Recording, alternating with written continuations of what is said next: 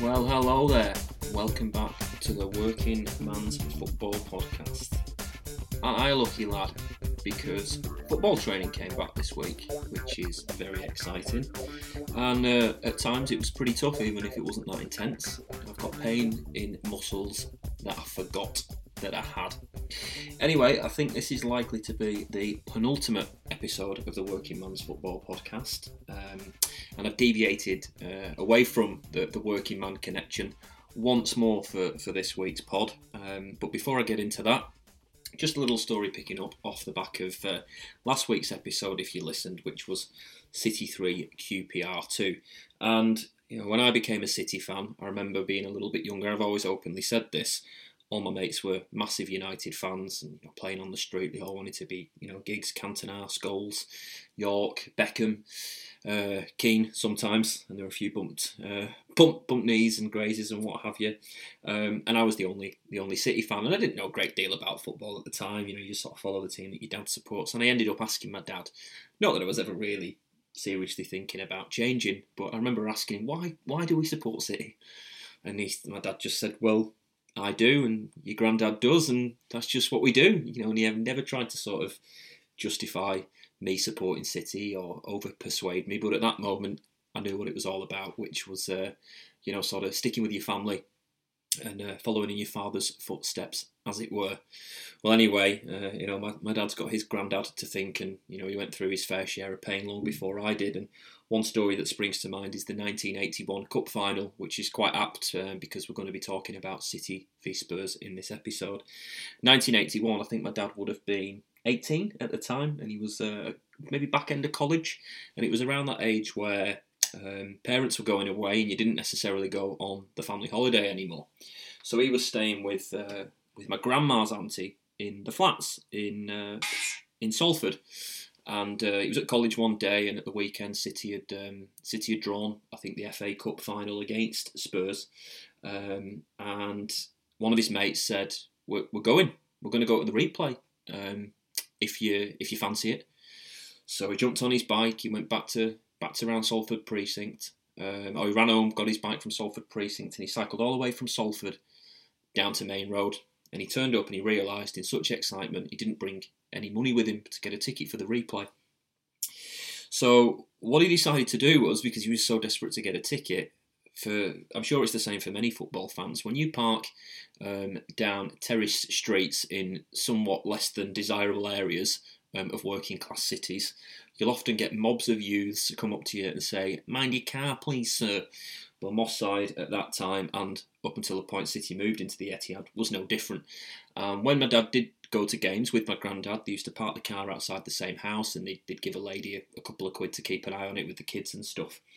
So he pops around there with the bike, and he leaves his watch as collateral for the £5 to get his ticket for the FA Cup replay that week, City v Spurs, middle of the week.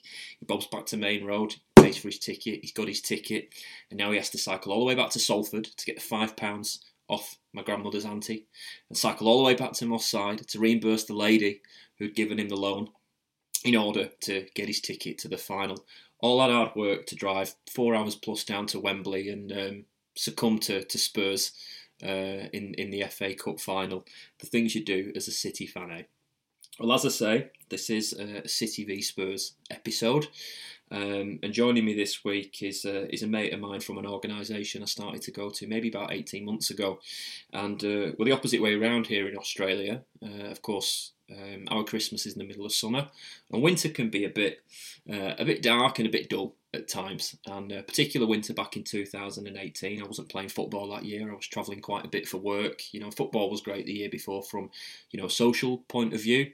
And it was a bit of a tough, dull kind of blue time, to be honest. And I remember reading an article in The Guardian, something about a man's book club And I'll be honest with you, the first time I read it, I sort of thought, I don't know, it doesn't look kind of for me. I'm a bit apprehensive about that. And anyway, I went through the year, this sort of little bit of wobble, not sort of feeling myself.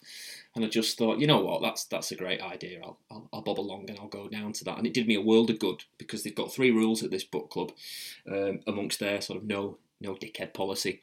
And first one is you can't talk about your job. They think people are more than the job. They want to hear what you're spending your money on and you're enjoying doing rather than how you earn it. And I love that. I've always really tried to take that into, when I meet people and the small talk conversation you have with them, when you're getting to know someone, sort of steering away from work as a result of that, which has been a really positive change for me, and it's helped me not sort of talk and stress about work as much, which, we all have. You have great days with your job, you have stressful days with your job. You can't moan about your partner, not that I've got much cause for that.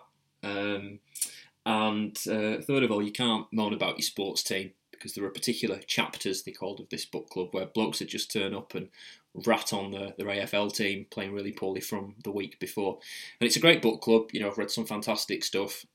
Some of it is the books generally have a sort of central male figure, and it drives some really good conversation, and I've seen a lot of people get some really healthy benefits out of it.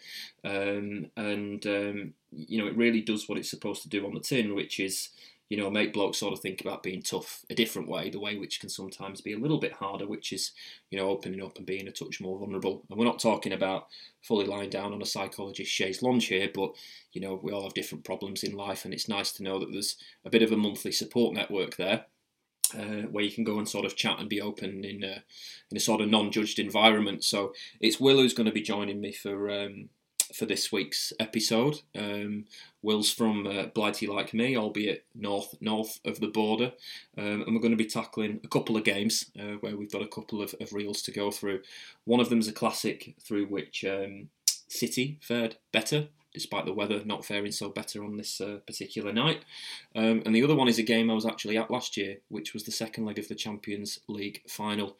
One day I'll be lucky enough to have kids, and I'm not sure how I'll be able to explain to them that we both won, lost and drew that game all in one go. An absolute drama. Anyway, enjoy the pod, and I'll get back to you at the end with a little bit of a wrap up and give you a bit of an insight as to sort of what's coming next for me in relation to football, and part of the reason why I'll start to wind this down. Enjoy.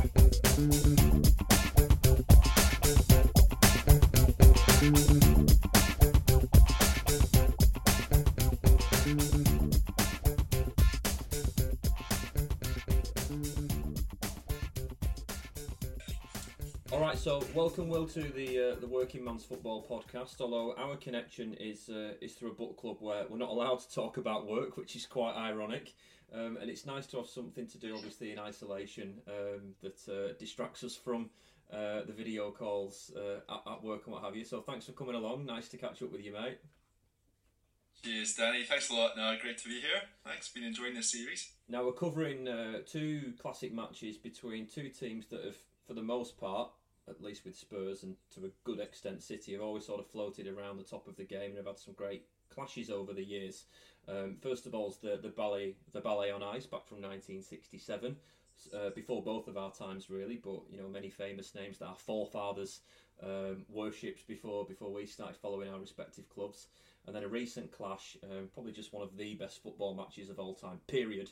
A game which City managed to win, lose and draw all at the same time, which was the Champions League quarter-final from last year. But before we get into that, you, my friend, don't necessarily have an accent of a man from the Seven Sisters Road. So what's your connection with Spurs, and how did you become a Spurs fan? It's very true, yeah. How did I get blighted with being a Spurs fan? It's a question I ask myself often. It's I think similar to you, it's our dad's. My dad is a huge Spurs fan. He's from around that area, and then moved up to Aberdeen, up in Scotland. Not long before I was born, and so that was it. And we both live in Australia, where it seems like people get a choice over what football club they're going to support here, but it's certainly not the way with us, is it? I mean, if your dad supports a team, that's it. You're Spurs or you say so.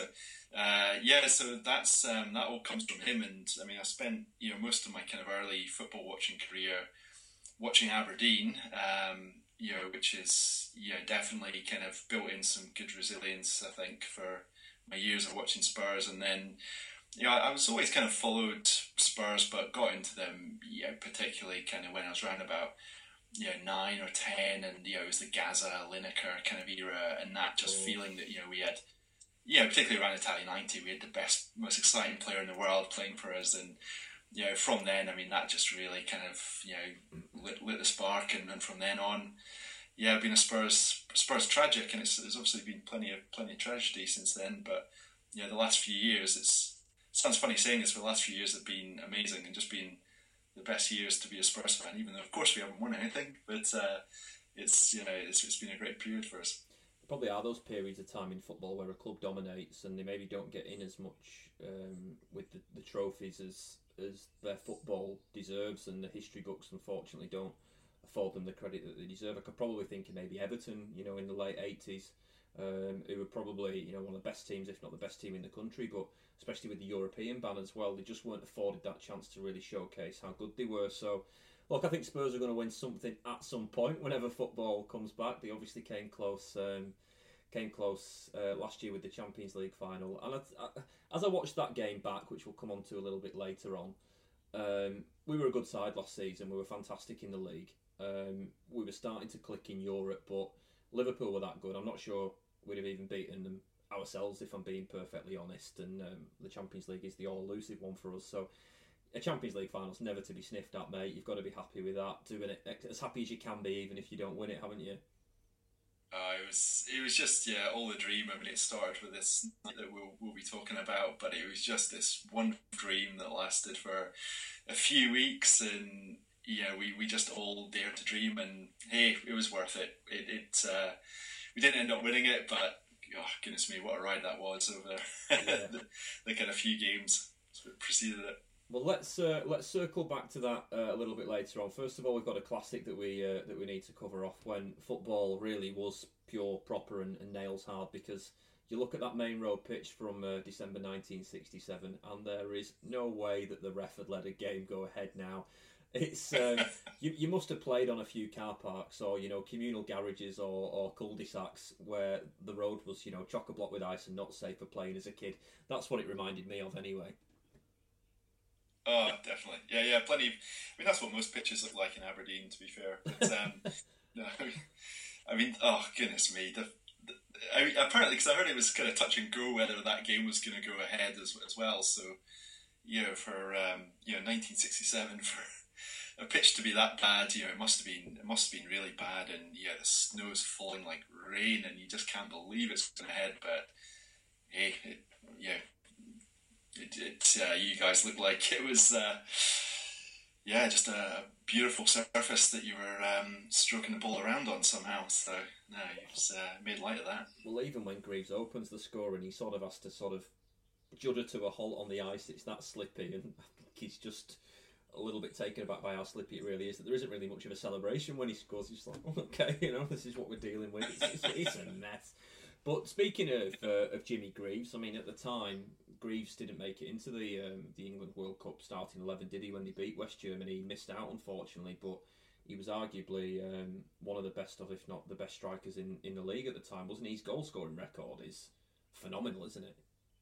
Oh yeah, so phenomenal. Yeah, I mean, he's still by a long margin our all-time number one scorer at Spurs, and one of the absolute greats of the game. And he was the one. My dad, growing up as a Spurs fan, he was his Harry Kane. He's the star player. When I'm growing up, he's the one that it's Jimmy Greaves. My dad was telling me all the stories about, and there's one he always tells. Actually, he was he scored a hat trick against Leicester, I think it was, and my dad was there, and he saw this goal that he scored for the third, and he picked it up on the halfway line. And just kind of, it sounds like an almost kind of Messi-esque goal where he's just jinking past everyone, and then just nonchalantly kind of slides it into the goal at the end.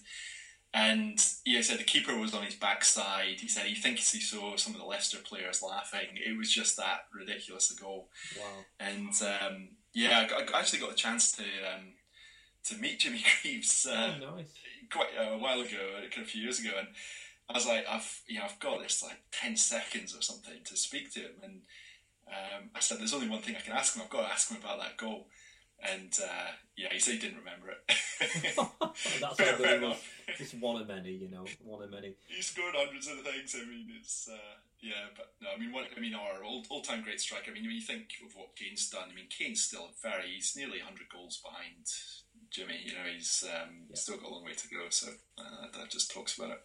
When I look at the City team here, I mean, Oakes, Glyn Pardoe, who recently passed away, Tony Buck, City legend, Mike Doyle. Mike Doyle was such a staunch blue. He used to say, you either come from the blue three quarters of Manchester or the red quarter. And Bell, Lee, Summerby need no introduction, but the great support action players like Tony Coleman and Neil Young. I think if he'd have played in most of the teams in the league, he would have got a lot more kudos than he gets a fair bit. Obviously, he was a top player, but he would have got even more. Who were the legends that you look back on of this Spurs team? Who were the ones that your dad, aside from Greaves, would have got really excited to go and watch, or you really appreciate as the muddy knees defender of the team? Who were those boys back in the day for Spurs? Yeah, definitely. I mean, and this team was packed with them as well. I mean, I think that even just takes home what an incredible performance this was by City, because these are no mugs that you're playing against. I mean, these are some of the absolute certainly greats of Spurs. Played for us over the years. They just won the FA Cup. A lot of these guys, were still in the team. They won the UEFA Cup a few years later, and you look at some. You've got Pat Jennings in goals. He's regarded as probably our best keeper ever, and we'll talk about this, I'm sure. But I mean, he had a phenomenal game, and it would have been a rugby score if he hadn't been on playing like he had. You've got obviously Greaves, greatest goal scorer. You've got Dave Mackay playing in centre mid. I mean, he's regarded as probably our greatest central midfielder, and certainly one of our best midfielders. And all these other players, there's Joe Kinnear, Alan Mullery, Terry Venables, Alan Gilzan. They're very established, experienced players, and we're made to look like a bunch of amateurs on that afternoon. But now some serious pedigree there. Yeah, I think Kenneth Wolstenholme says City probably the most exciting team in the league at that time, and with Mercer and Malcolm Allison. Little story for you, I had two terrapins at one point, and they were called Mercer and Malcolm after our famed managerial duet. But they were a really exciting, team at that time, and you just think how strong football is today. You look back at this period and you think, England have just won the World Cup. You got this sort of, West Ham contingent that were obviously quite present in that team. United pretty strong. And starting to come about at that time, and even overall British football's a lot stronger. Like Celtic, are a super strong team. Then around that time become the first British team to win the European Cup, and you just think, man, what a time to be alive. The swinging 60s, and probably a time when I read Mike Summerby's autobiography. He was best mates with George Best, as you probably know.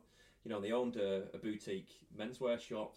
And they'd go out and they'd play and they'd have a quick drink, with the respective teammates. But then they'd just be out together. And I remember once seeing Michael Johnson out in 42nd Street in Manchester once. And that was as close to I came as to seeing a footballer out drinking. But he was on a long sort of injury layoff. And what it must have been like, to go around North London, or as a Chelsea fan down the King's Road or whatever it might have been, and just see lads that have a kick about that afternoon. Like, I play amateur football now, and you go out for a beer at night. I imagine it's like that, but obviously with a lot more fame. Just a different world back then, the game, wasn't it? Yeah, no, absolutely. No, and I think that's, as a result, you get these kind of big characters and these great stories that have kind of lasted the ages, probably from that era. But, definitely. No, some big names there, yeah. Well, I think you took the words right out of my mouth with Pat Jennings. It's 1-1 at half time. I think it's Colin Bell that equalises, and obviously City should be really ripping away with it by the break. But Jennings, he makes the first save, and he sort of hobbles up, and he's probably smashed his hip on the ice, and you think, he's not going to do anything here for the rest of the game. But you virtually can't get the ball past him. He's like that video that's floating around social media of the cat that it's saving goals in front of the sofa. He's just amazing. It's just It's amazing, isn't it? Yeah, I mean, I would have heard. My dad was a goalkeeper in his day as well, so he was he kind of particularly focused on the goalkeeper. So actually, I'd have probably heard more stories about Pat Jennings growing up than I would have done about Jimmy Greaves. And I'm watching that the replay of Valley on Ice. You really understand why. I mean, we're not exaggerating. I mean, it would have been double figures if he hadn't been on the type of form that he was, and he's just incredible. I mean, his positional sense, his speed. I mean, there was shots raining in from all over the place. There was a cracking attempt in the first half. I think it was heading straight for the top corner. I can't remember who it was, whether maybe it was Bell or Coleman, but he just managed to tips it over the bar at the last minute. Plenty of others. The one where he tipped it onto two posts and just got down so quick. You just thought, there's a certain goal, and he somehow managed to save it. And Unreal. You see what all the fuss was about. Yeah. Unreal. Well, eventually, City do come out and do manage to find the back of the net. There's only so much Pat Jennings can do to halt the onslaught. Obviously, Summerby rises for a decent header, a really nice move. Young, I think when Young passed away, we had Dzeko in our team, and we had all these flair players like Aguero and Silva, and Dzeko was just a bit more sort of old-fashioned, and people used to draw some parallels with Young because he'd always try really hard, Dzeko, and he'd frustrate you sometimes, and he'd miss some pretty basic stuff, as I covered off with the old man last week, but sometimes he'd just do the simple things really, really well. And you look at Young, some of the stuff that he does is genius, but most of the goals that he scores is just when he does the basics really, really well. So he gets his just desserts in the end, and then Tony Coleman obviously rounds it off. And there's only sort of Franny Lee out of the front line that really doesn't get in the mix. And at that time, I think he'd recently only just signed for City. He come from Bolton. What a career arc, eh? Bolton, City chairman, toilet roll manufacturer company, owner/chairman. When football chairman ran businesses like that, you talk about Dave Mackay, and obviously that's a colourful life. Yeah, he ended up at Derby, didn't he, with Brian Clough? Clough recognised he could be this ball-playing centre-back, and he'd bring the ball forward, and obviously we all know that ends very well, and he becomes Derby manager eventually. But, you watch the Damn United, and you see the arguments between Cloughie and the Derby County manager, and you hear these stories about, like, Sammy Haman, Ken Bates, these old school chairmen that ran like haulage companies, toilet roll companies. They're all airline magnates and sheikhs these days. It's just a total change, isn't it?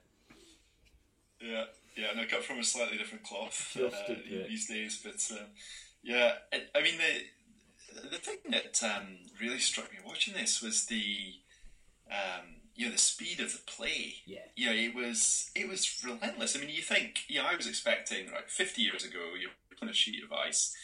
This won't have aged well. This is gonna look pretty dated, but not a bit of it. I mean, the slick passing, the movement. You guys were relentless in terms of your passing play. I mean, it was very similar to watching the City of today. A very modern City. With kind of Sterling, Aguero, and Silva. Interchanging passing. I mean, it was really kind of phenomenal attacking performance. When you see it like that. Yeah, I think it showed you that technically the players were obviously of a high quality, but probably from a fitness point of view they weren't. So when they're playing on normal turf, they can move the ball around, but do they have the fitness to be dribbling, to be, really giving each other the run around with one touch type passing? Neither team can sustain that, so they sort of don't play that way against each other. But it shows you when they're up against it and the ball's a block of ice, being played on a block of ice, they've got the technique to play one touch and control the ball that comes at them, at pace at times. And some of the moves, both teams, some of the interceptions and the balance. To sum it up before we move on, you can see why it's called the ballet on ice. Well, I have to ask you before we move on. I mean, suggestions of studs tampering to probably make the difference and give you an edge. Probably. You talk us through that. It sounds entirely legal, but a pretty smart move, wasn't it? Was it your captain or someone else that suggested to the boys to? If it would have been anyone, it would have been Malcolm Allison, I imagine, because he was sort of the, Joe Mercer, gentle Joe, Malcolm Allison, you've probably seen the pictures at Old Trafford. You know, he'd go and antagonise the United fans. If there was anyone that wanted the edge, it was Malcolm Allison, and there probably was a slight cultural change at the club when the mantle did pass on from Joe Mercer to Malcolm Allison. He was very bravado and in your face, and we kind of don't care, very brash. But he was unashamedly so. I mean, City wearing a red and black stripe kit in Europe is a nod of the hat to AC Milan. He had the humility and the deference to say, we're good, but we're not that good. And we'll nod the hat to a team like that, and hopefully it brings us a little bit of luck. Didn't. We actually did quite poorly when we went into the European Cup the first time, and we still, which is a nice segue onto the next game that we need to have a chat about, we still haven't managed to lift the all-elusive European Cup either. So it's 1-0 at half-time, as the cliche goes.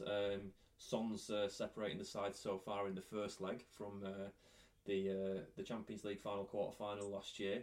But at this point, you're heading for a return leg at City, and no Harry Kane in this game. And we talked about the importance of him earlier on. He's your modern-day Jimmy Greaves, or is at least set to become. What was it like for you guys being 1-0 up, heading up to the Etihad for that second leg of that quarter-final, without Kane? Were you apprehensive or were you confident? Oh, definitely apprehensive, yeah. and I feel a bit of a kinship with you, because I think you also got this, inbuilt dread inside you that things could go seriously wrong and they're going to let you down and hurt you yet again. But yeah, I mean, we went into that game. I said the first game was incredible. I mean, we never thought we'd have made it there anyway, because we were very lucky to get out of the group phase, the group stage of the competition, and I think we just had 1 point in 3 going into that, and then the whole thing about that first leg was around the finally getting to play a Champions League game at the new stadium. And I don't know if you remember, but there was we did that silly ad in the tube stations, where it said the only place you'll be able to watch Champions League football in London. There was a picture of the stadium, and then the construction was delayed, and it looked like we were going to get knocked out, and it was going to be serious, serious egg on our face. And apparently an Arsenal fan grasses up to the advertising standards and said that we're making claims that we couldn't back up. So we actually got an official slap across the wrist for that. No. And so it was such a relief in that the first leg, to actually play a huge European Champions League game in a new stadium. Is what it was built for. And I just remember the atmosphere was incredible. And we were probably pretty lucky it was a tight game, but we were pretty lucky to get that Son goal fairly late on. And then, but coming into the second leg, I mean, I'm still scarred, obviously, from some of those absolute pastings that you've hammered, that you've dished out to us in recent memory. And that's what I was thinking. I was like, please just don't do that again. Yeah, right. We've come this far. It's been such a great ride. We're here in the quarterfinals of the Champions League. Don't embarrass us. And the guys were flying at that point. I mean, you had this amazing season. You're on for the quadruple, scoring for fun, and I was worried about what you might do to us. I have to say. So yeah. To answer your question, I was going in with trepidation, especially lacking Kane. Missing Kane. We've got Son and Mora who could probably score, but I thought you'd have too much, and I was really worried. Especially how you guys start games, that you would just get out of sight and that would be it, and you'd dish us out a bit of a hammering. Yeah, I think. What did you think? Were you confident? I was probably stressed to the nines with having a wedding 10 days away that I travelled halfway around the world to finally to finally obviously take part in as the groom. I just about got over my jet lag, and the day before I think I'd spent the day sort of doing a dry run of the wedding with all the vendors who thousands of FaceTimes with them and pulling it all together, and sort of finally felt like I could start to relax and enjoy my break. So I went to the game with my dad, my niece, and my younger sister who's 18, and both of those younger ones I've taken to the first games a long time in the past, and my little niece more recently. So I was more just enjoying, if we lost, that we'd sort of come that far and we'd make a drama of it. There was a few years before where I think it was Schalke we played in the Europa League, and it was a similar setup where we'd gone behind, but we won, and we still went out. And the atmosphere this night in the Etihad, I went on my own after work. I worked in Manchester, and I went to Mary D's, and the atmosphere was just, even when we beat United 1-0 in the league in 2012, Company's header, and yeah, I'm trying to think of a few others that come on. Even the QPR game, because there was obviously nerves in that game. These two are the top two atmospheres I've seen within the Etihad, and I'm talking about 10 out of 10 atmosphere. The United game and the QPR game being like 7s and 8s, and then it's usually like somewhere between 3 and 6 at the Etihad, if I'm being honest. I might be being a bit harsh there, because I miss Maine Road. That's a big part of it too. So I was just sort of trying to enjoy the moment a little bit, because I don't get to experience many games with my family, and we had seats that were very close to where the season ticket was. We've moved it now, and just my dad goes on it, to where we sat when Aguero scored the winning goal. So it was nice to be back there with my sister and just enjoy that. And before I could really even take in the atmosphere, we're 1-0 up, and it's right, forget about what this all means and how it feels to be back. Game on. And you literally think what you've just said, we're going to be out the blocks here. But the first 25 minutes, the craziest 5 minutes of football obviously I saw was when we beat QPR because of what we accomplished in doing so. But in terms of an opening of a football match, I've never seen anything like it, and I don't think I ever will. And Sterling was just on fire this season. He was really finding his groove from how Guardiola had groomed him. And not just that, Bernardo Silva was really kicking into gear. Everyone we gave the ball to could do something, and that's what was really exciting for us, I think, and made for such an entertaining start. It was just phenomenal. I mean, we were just watching the replay of it there, and the noise, just incredible. I mean, it just, it felt when Sterling scored that first goal, it sounded like he'd scored a last-minute winner. Yeah. Get onto that, obviously, but I mean the racket and the energy in the stadium. It was just. It was amazing. You knew it was going to be a special night, but just not that special. I mean, 5 goals in 21 minutes. I think it's the fastest time that 5 goals have ever been scored in Champions League history, and it was just absolutely amazing. I mean, I remember when Sterling's goal went in, it was like all my worst fears as a Spurs fan had come real. Yeah. I was like, oh, it's going to happen. This is it. It's going to happen. They're going to demolish us. It's going to be 7-0 again. And I'm going to watch this. And it just made the relief even more when Sonny went up and scored the other end. But that Sterling goal, I always remember it because I was screaming at the TV. It is the near carbon copy of the goal that he scores in the opening credits to the Champions League programme. Yes. You ever watched that? I spotted that. And I remember screaming at Trippier, who's given him, half the pitch of space, and I was like, don't you even watch the highlight show? Come on. The work's done for you. Everyone knew he was going to do that, and he's cut in and bent it, around Toby and into the corner. I mean, beautiful goal.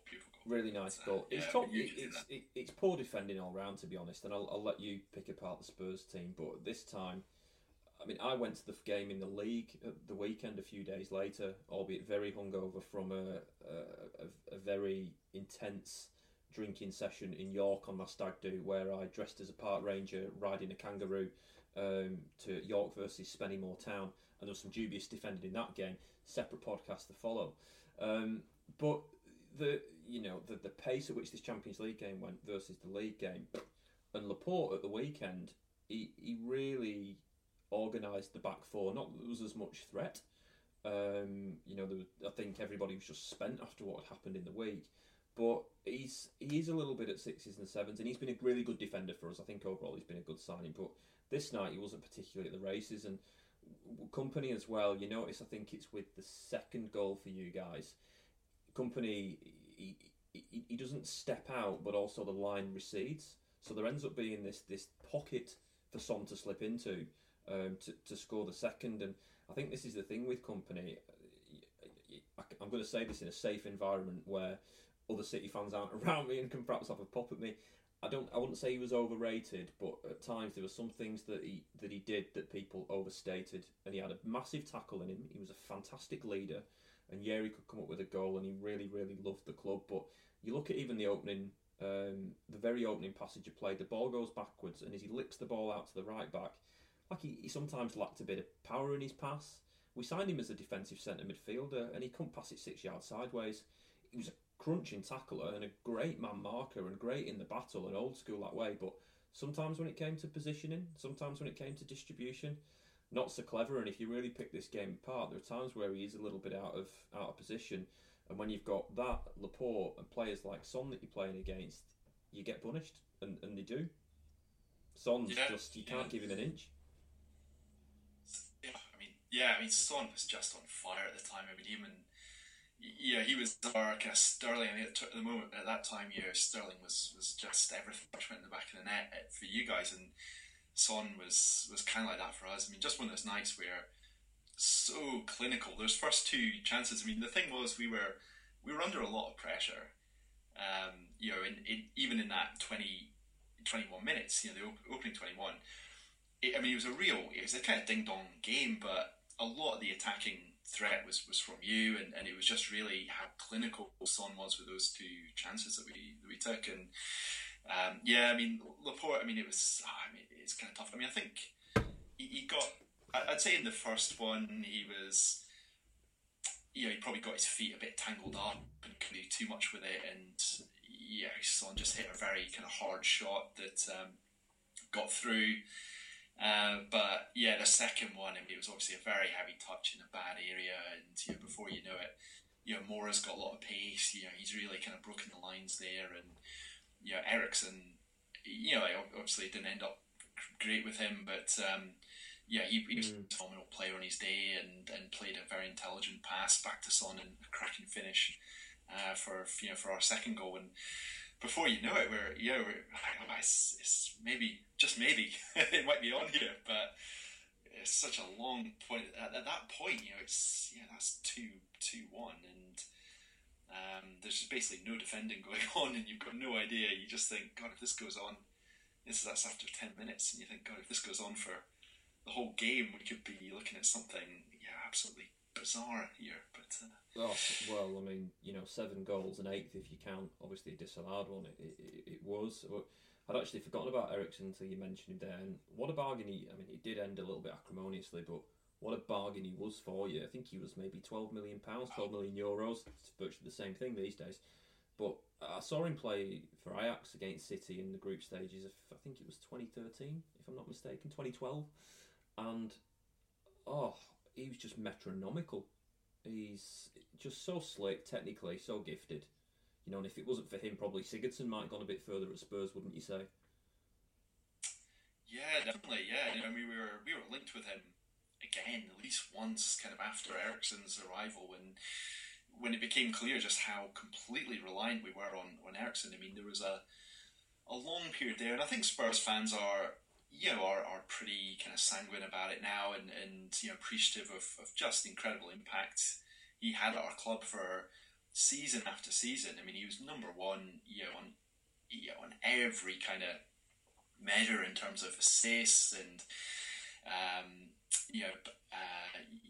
in terms of his kind of passes through into to scoring, creating chances, and he obviously came up with some great goals, and in terms of goals scored from outside the box. I mean, just consistently season after season number one, in the league as well, not just at Spurs. And so we can't forget that, even though it ended so in the worst possible way that sometimes does with footballers, where you just, why are you doing this? Why are you kind of tarnishing your amazing legacy with us? Yeah. And why does it have to end like this after such happy times? But that night was an example of what he can do. He was still playing. He was definitely kind of dipping below what he had been, in the lead up to the seasons before that. But he was just an incredible player. A very, very intelligent user of the ball.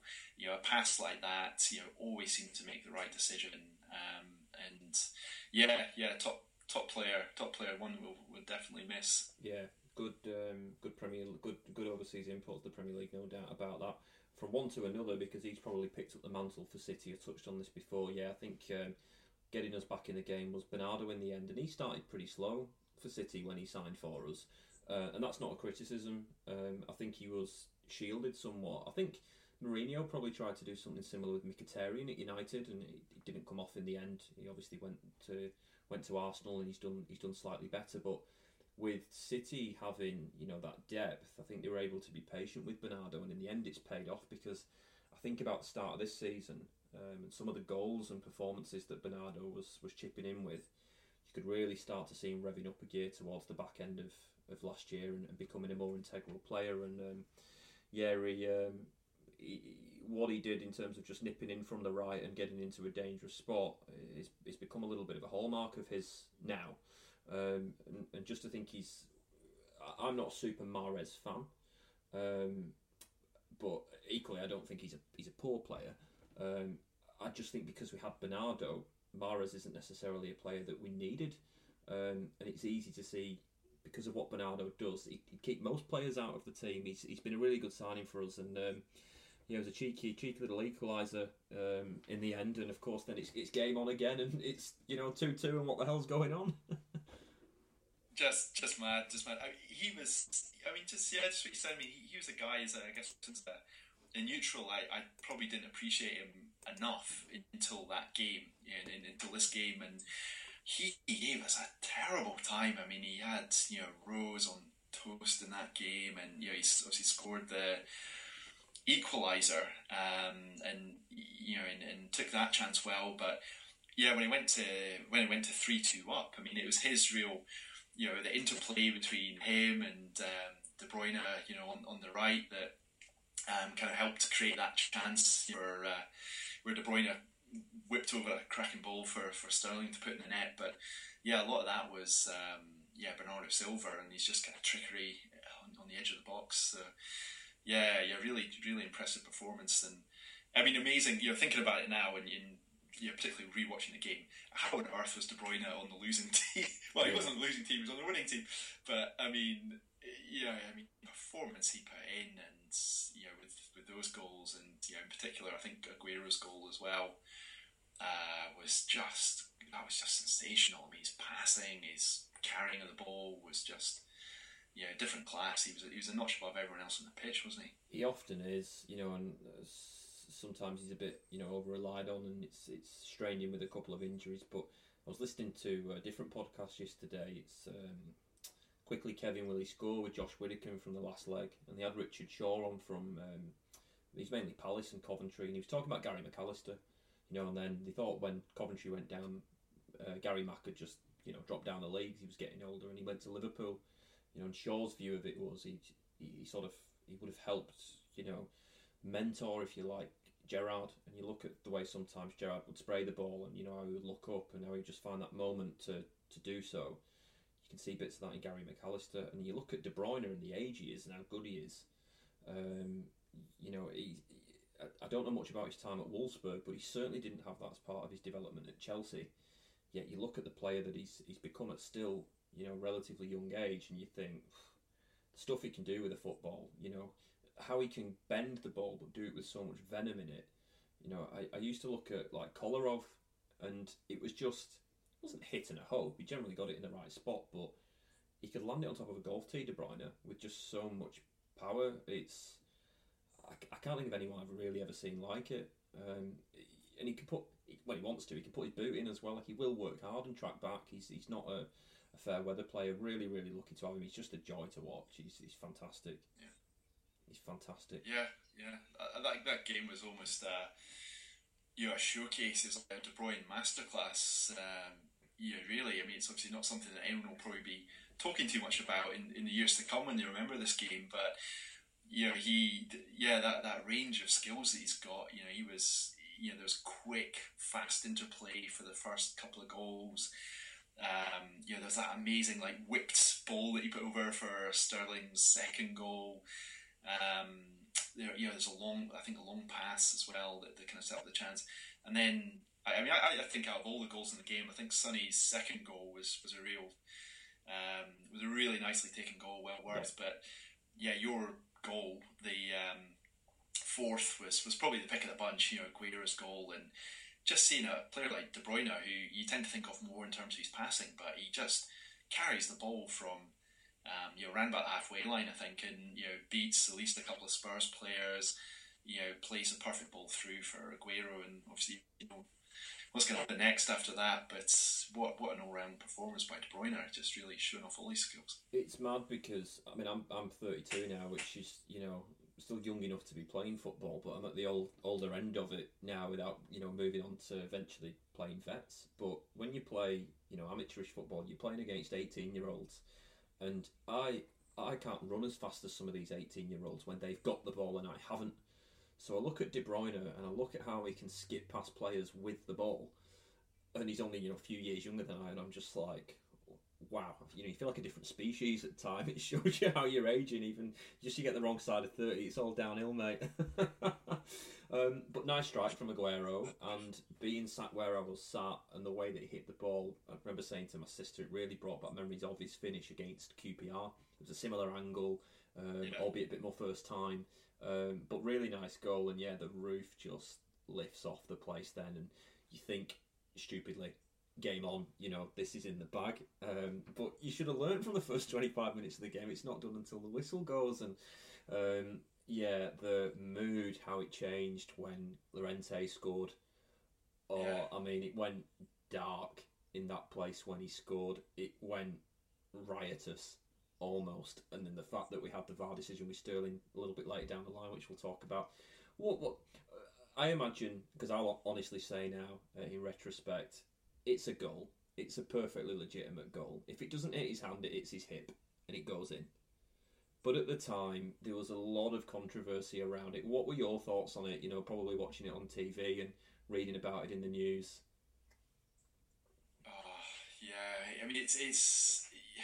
It's one to think about a lot because, particularly, whenever I have discussions with people around VAR, and a lot of it comes back to this game, and you kind of think about it. It's one of the most high profile at the time. This is one of the most kind of high profile cases of VAR being used. In world football, and in one of the biggest stages. And it was obviously used in the first leg, but this, the drama, the timing of it was, it just felt really momentous. And of course, being a Spurs fan, I fear the worst. I immediately think, well, if there's even the tiniest chance that this is going to get ruled off, of course it's going to get ruled off. It's flicked, that's it. And I just couldn't believe it. I just couldn't believe it was given. The Spurs fan of 30 plus years in me was just kind of expecting it just to.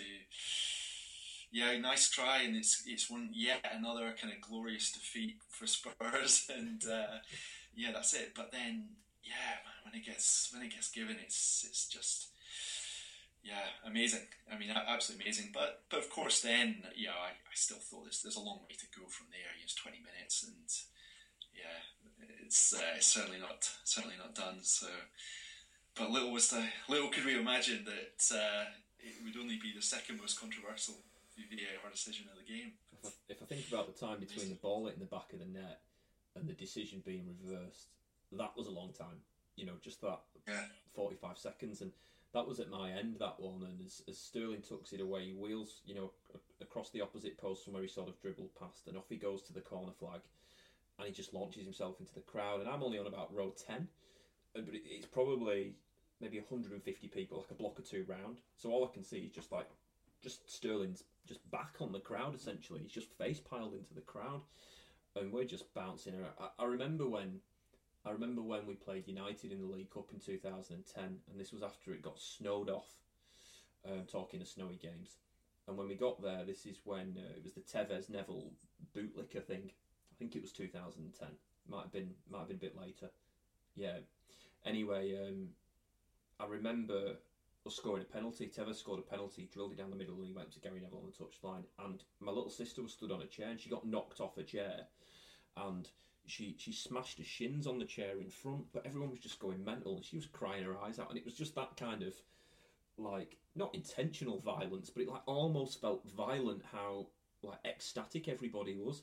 She was in that much pain with her shin. She only would have been 10 or 11 at the time. Everybody started giving her pound coins. I don't think people know what to do in Britain other than give a kid a pound, and it might cheer him up. But it was just that same sort of tension coming out, and then that tension turned sour again when the decision got reversed, and I just got in the car and I didn't even put the radio on. Like, I used to love listening to the local radio. I just thought, I can't listen to this. It was just awful. Absolutely awful. Yeah. I mean, obviously the contrast for me at the end. The build up to it was so Spurs as well. We had the chance to clear it, and then we decided to start playing like bloody Barcelona tiki-taka on the edge of our own box, and we're passing it out. Ericsson gets it. He decides, I don't know, I'll turn around and play a kind of risky pass backwards, and it's just so Spurs, and you just think, this is how we're going to go out. This is an absolute nightmare.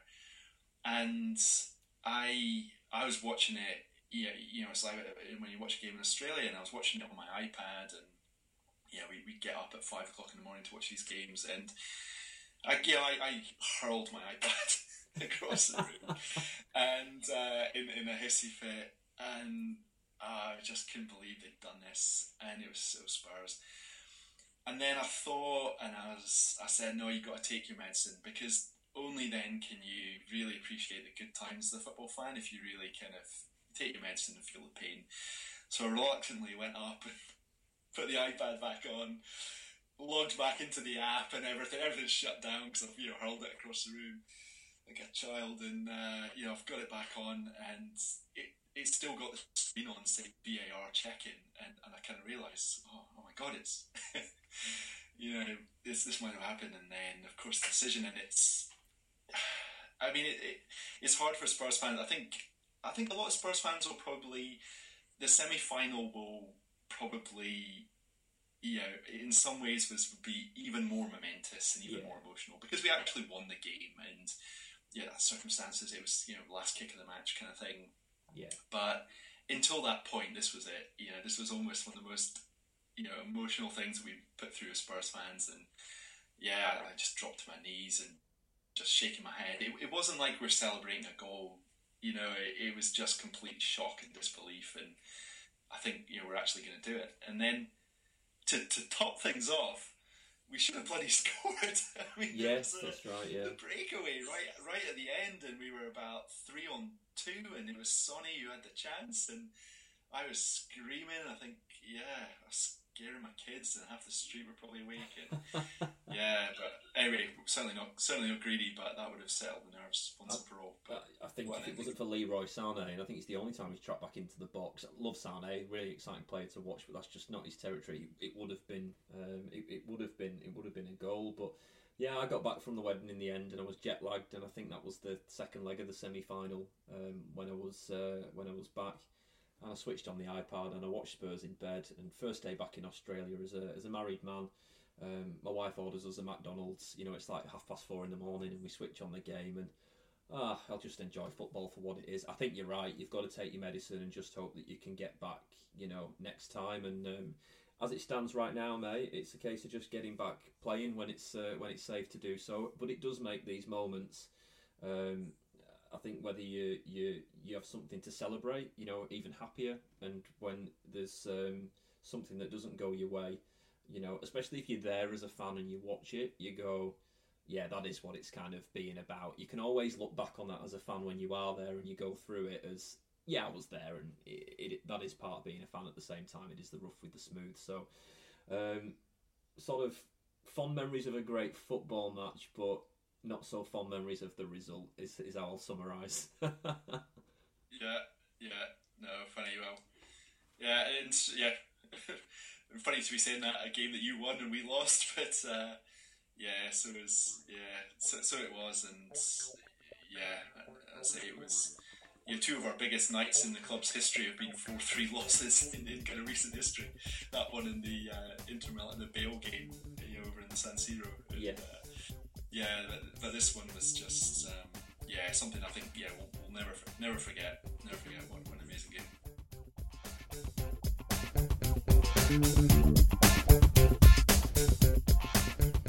Jeez, my God. I bet you'll never forget. Yeah, that was an absolute drama, that one, and there was so much of the game that I'd forgotten.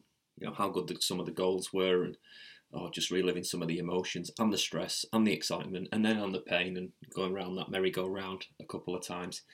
Fantastic to catch up with Will as well. Absolute legend, and really appreciate his time, effort, and he's obviously given that a lot of thought to have a chat. You obviously got those mates, haven't you? Where the just bitter rivalry gets in the way, and you sometimes can't talk sense about football. But I love the balanced chat that we got from Will there. Absolutely fantastic. Well, hopefully one more episode to squeeze in next week, and that'll do us as. For us, easing of restrictions starts to kick in Australia. Not so much in Victoria where I'm based. We've been a little bit slower than some of the other states, but you don't jump out of a plane, release your parachute and shoot a hole in it before you land, and we've almost made that soft landing now, which is good, and it's time to kick on with a couple of other projects potentially. So this has been great practice in terms of putting podcasts together. Although I do confess a little bit of work to be done on the sound quality. I've actually identified one of the community libraries in the city has recording booths, and I'm hoping when I get into what is my super passion, which is the sort of concourse umbrella that I've got, that I can get some scripts together and get back into the city, maybe record a series of podcasts there. As I mentioned in the past, I've been having a chat with Stonewall, the guys behind the Rainbow Laces. I've also got a connection. I'm looking to establish a connection with St. Pauli because they've got a big men's mental health group after one of the fans paid the ultimate price for suffering with depression a few years back, and they didn't want anyone else to suffer that again. I've spoken to organisations that are providing a place to play and enjoy football for people with disabilities, as well as also speaking to an AFL club here who are trying to really play a role for men's men's general well-being within their local community. So doing a bit of research in the background, and it will be time to put more attention onto that across the coming weeks. But in being a big champion of grassroots, you can talk the talk, but I've got to walk the walk as well. So I'll be getting involved with my local football club, who I'll be making a few cameo appearances for in the resis over the coming weeks. We are hoping to get the season back up and running, and I'm going to sort of manage their website and a bit of social media and stuff like that. So yeah, nice to have a volunteering opportunity. Nice to have somewhere where you can go to and get out of the house after spending so much time in it across the last few months. It's cold at the moment. You want to be out and about, but you need to be on your toes and staying warm. So I'm grateful that we've got a football club so local and so conveniently located where I can do that. I might also well be doing a bit of coaching with the under-16s team. Still in chats with the local club about that, and again, it's always nice to sort of give back to the community. I think I've managed three different under-16s teams now, and this would be my fourth one. I would like a run at a slightly different age group, or maybe getting involved with the ladies. That's an area I've not done before, but you take what you can get, obviously if you want to help. So yeah, a couple of nights a week will be spent doing that, which means this will wind down, but it's been a great experience so far, and look forward to the next and maybe last one next week. Well, anyway, I'll let you get back to it. Thanks for listening. The music, as always, is a jingle provided by Mr. Kevin McLeod, and this is recorded in my home studio office spare bedroom situation, Concourse HQ, but it is on the traditional lands of the Boon Wurrung tribe, who were located in Port Phillip and still located in Port Phillip Bay. With that, I bid you farewell. Enjoy the little bit of football that you get back wherever you are, or whatever you can access wherever you are. Stay safe, and I'll speak to you soon.